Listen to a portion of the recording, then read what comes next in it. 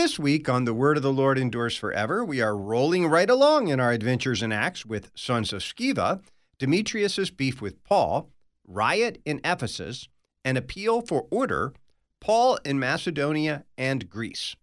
Join me, Pastor Will Whedon, for The Word of the Lord Endures Forever, your daily 15-minute verse-by-verse Bible study on demand. Listen at thewordendures.org or your favorite podcast provider.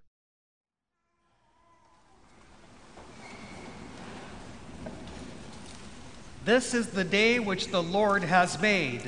Let us rejoice and be glad in it. From the rising of the sun to its setting, the name of the Lord is to be praised. Better is one day in your courts than 1,000 elsewhere. I would rather be a doorkeeper in the house of my God than dwell in the tents of the wicked. Make me to know your ways, O Lord. Teach me your paths. Sanctify us in your truth. Your word is truth. From the rising of the sun to its setting, the name of the Lord is to be praised. Glory be to the Father, and to the Son, and to the Holy Spirit, as it was in the beginning, is now, and will be forever. Amen.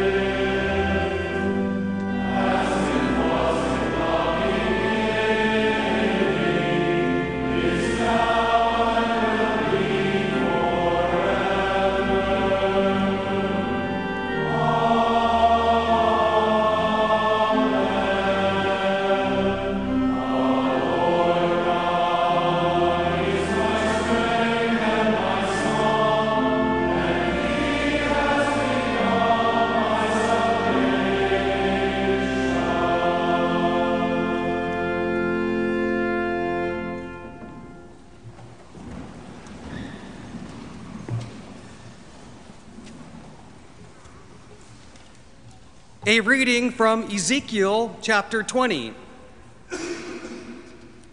In the 7th year, in the 5th month, on the 10th day of the month, certain of the elders of Israel came to inquire of the Lord and sat before me.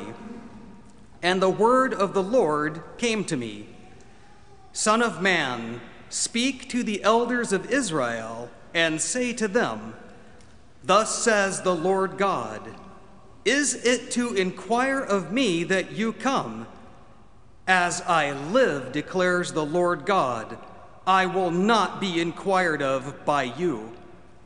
Will you judge them, Son of Man? Will you judge them? Let them know the abominations of their fathers, and say to them, Thus says the Lord God, on the day when I chose Israel, I swore to the offspring of the house of Jacob, making myself known to them in the land of Egypt. I swore to them, saying, I am the Lord your God. On that day I swore to them that I would bring them out of the land of Egypt into a land that I had searched out for them, a land flowing with milk and honey, the most glorious of all lands. And I said to them, Cast away the detestable things your eyes feast on, every one of you, and do not defile yourselves with the idols of Egypt. I am the Lord your God. But they rebelled against me and were not willing to listen to me. None of them cast away the detestable things their eyes feasted on, nor did they forsake the idols of Egypt. Then I said, I would pour out my wrath upon them and spend my anger against them in the midst of the land of Egypt. But I acted for the sake of my name, that it should not be profaned in the sight of the nations among whom they lived, in whose sight I made myself known to them in bringing them out of the land of Egypt. So I led them out of the land of Egypt and brought them into the wilderness. I gave them my statutes and made known to them my rules, by which, if a person does them, he shall live. Moreover, I gave them my Sabbaths as a sign between me and them, that they might know that I am the Lord who sanctifies them. But the house of Israel rebelled against me in the wilderness. They did not walk in my statutes, but rejected my rules, by which if a person does them, he shall live. And my Sabbaths they greatly profaned. Then I said, I would pour out my wrath upon them in the wilderness to make a full end of them. But I acted for the sake of my name, that it should not be profaned in the sight of the nations, in whose sight I had brought them out. O Lord, have mercy on us. Thanks be to God. Forever, O Lord, your word is firmly set in the heavens. Lord, I love the habitation of your house and the place where your glory dwells. Blessed are those who hear the word of God and keep it. Lord, I love the habitation of your house and the place where your glory dwells. Glory be to the Father, and to the Son, and to the Holy Spirit. Lord, I love the habitation of your house and the place where your glory dwells.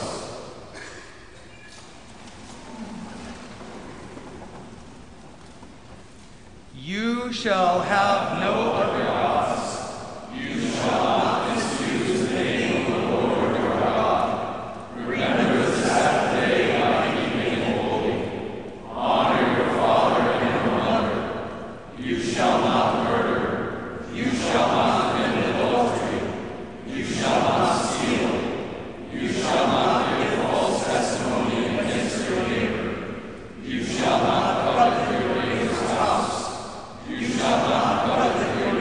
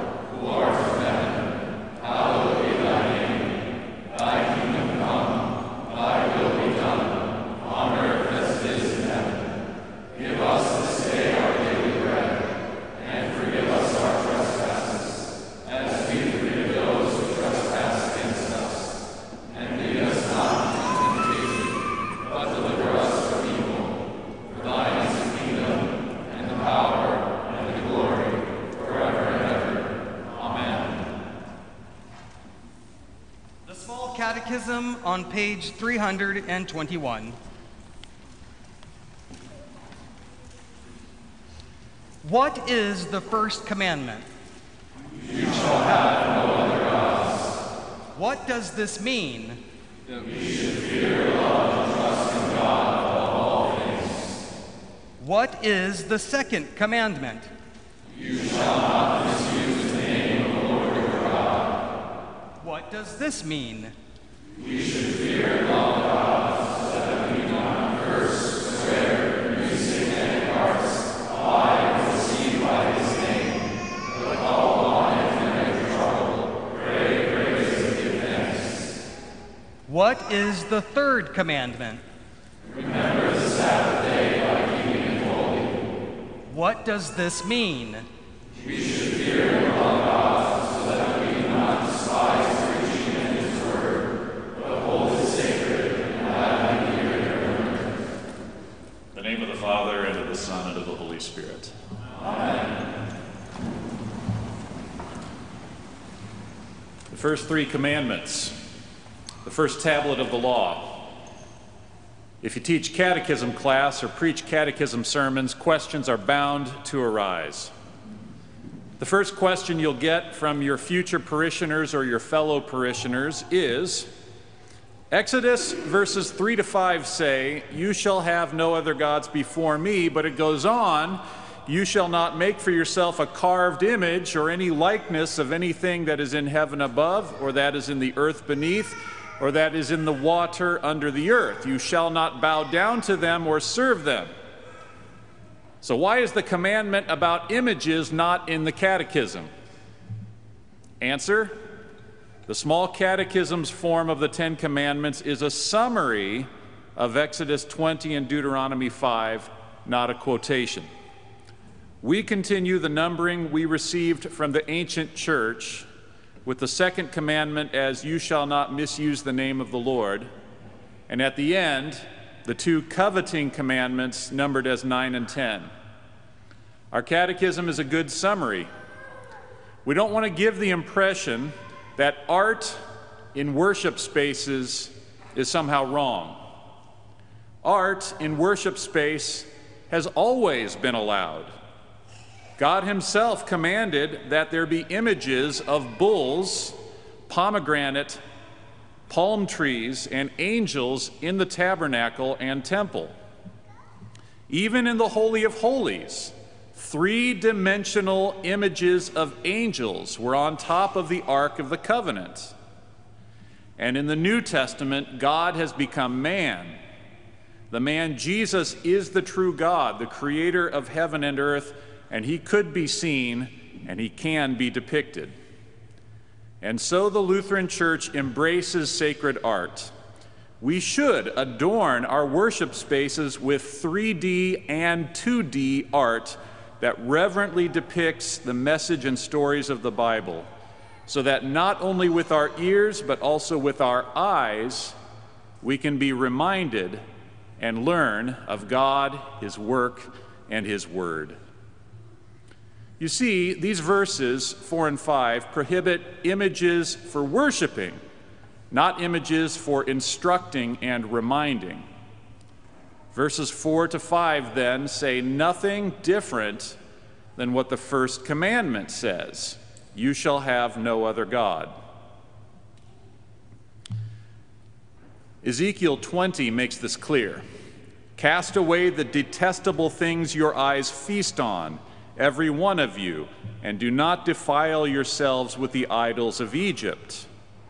The problem was not having and appreciating art, but worshiping the art as idols, feasting the eyes on the art. Now, how does that work? Idolatry is highly visible. You look at what you love, or you watch carefully that which you fear. But you turn away from what you despise or you find disgusting. But these Egyptian idols are beautiful. Gold, silver, painted wood, or pottery, the best artistry that one's money could buy. They look good. but God calls them detestable. These beautiful idols, looking at them really is like looking down a latrine in an outhouse. The most obvious modern parallel to the Old Testament idolatry, perhaps, you can consider this, is the modern phenomenon of pornography, which is put even into shows and movies that some Christians think are harmless. It might look good, but it is actually detestable, like the bottom of a latrine. So cast away the detestable things. God does not forbid art or sacred art. He forbids the worship of anything but himself. Another question from your future parishioners will certainly be this. Exodus 20, verse 5 says of images, "You shall not bow down to them nor serve them." Yet many Lutherans bow down to the crucifix specifically, and not to the gospel book or to the ministers. Why is that? Answer: Lutherans, if they truly are Lutheran Christians, do not intend to serve images. Their love of Christ and of his sacrifice on the cross leads them to honor the symbol of our redemption. It is a pious gesture. What Exodus 20, verse 5 forbids is a bowing down, which is worship. And that's not what Lutheran Christians intend to do. But I do think a word of caution is in order here. When people see people bowing down just to the crucifix and not to anything else in a procession, it looks to them like bowing down before images. And I would argue that most people in the world, if they are not Lutheran Christians, when they bow down before images, they are actually expecting some special grace or favor from God or from the gods by means of the image.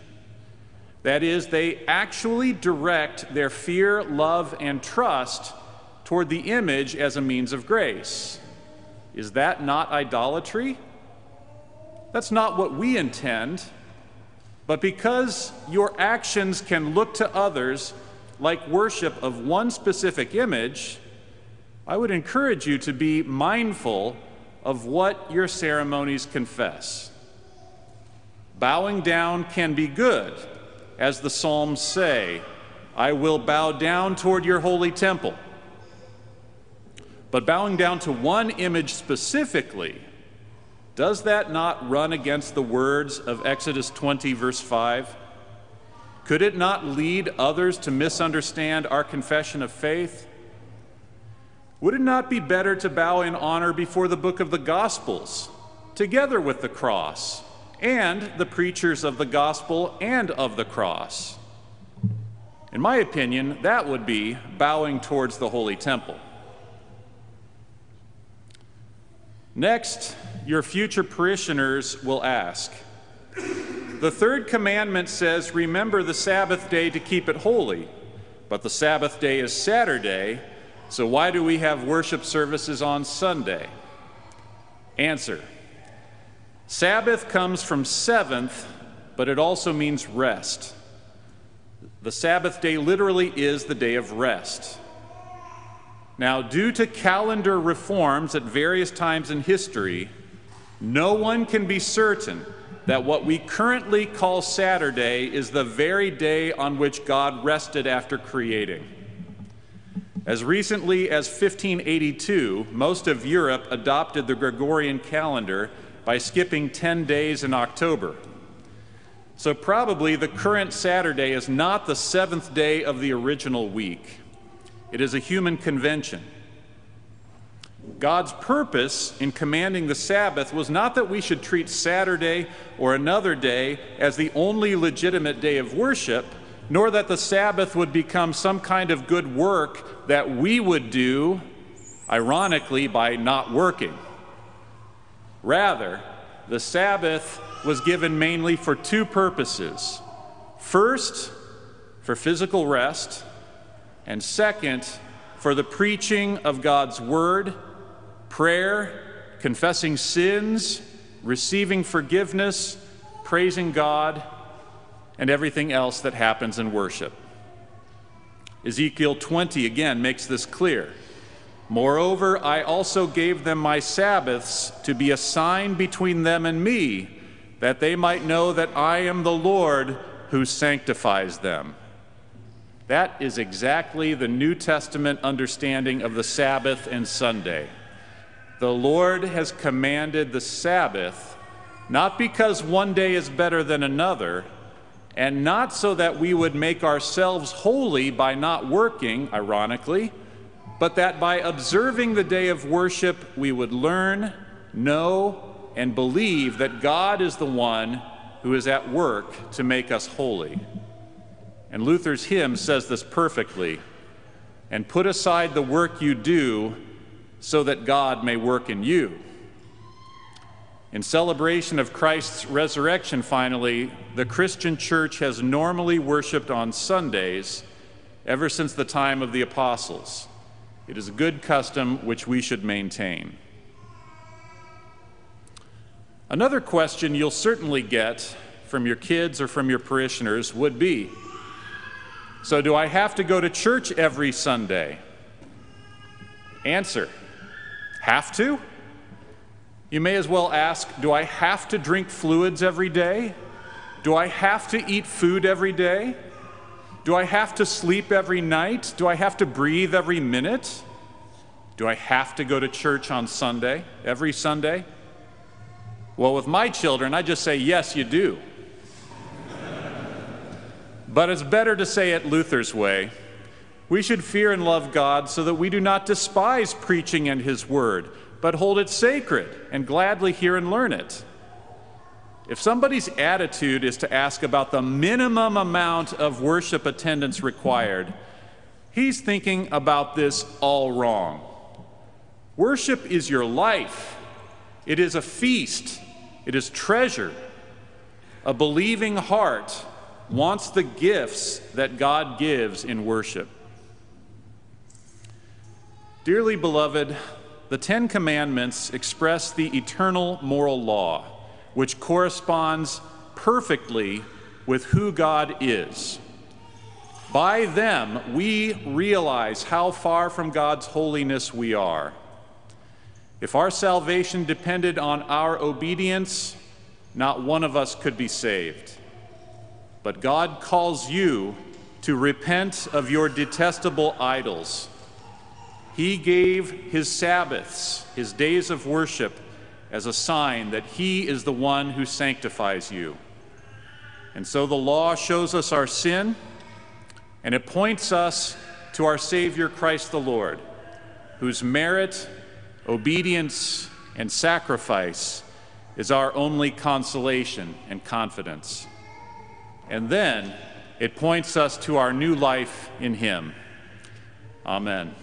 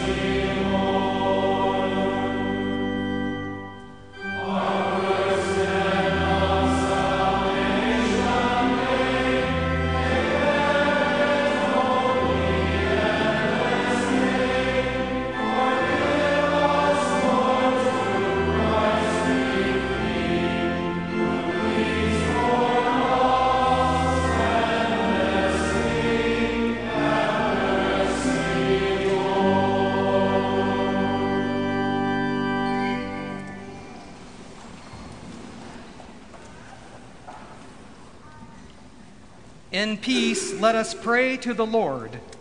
Lord, have mercy. For the gift of divine peace and of pardon, with all our heart and with all our mind, let us pray to the Lord. Lord, have mercy. For the holy Christian Church, here and scattered throughout the world, and for the proclamation of the gospel and the calling of all to faith, let us pray to the Lord. Lord, have mercy. For this nation, for our cities and communities, and for the common welfare of us all, let us pray to the Lord. Lord, have mercy.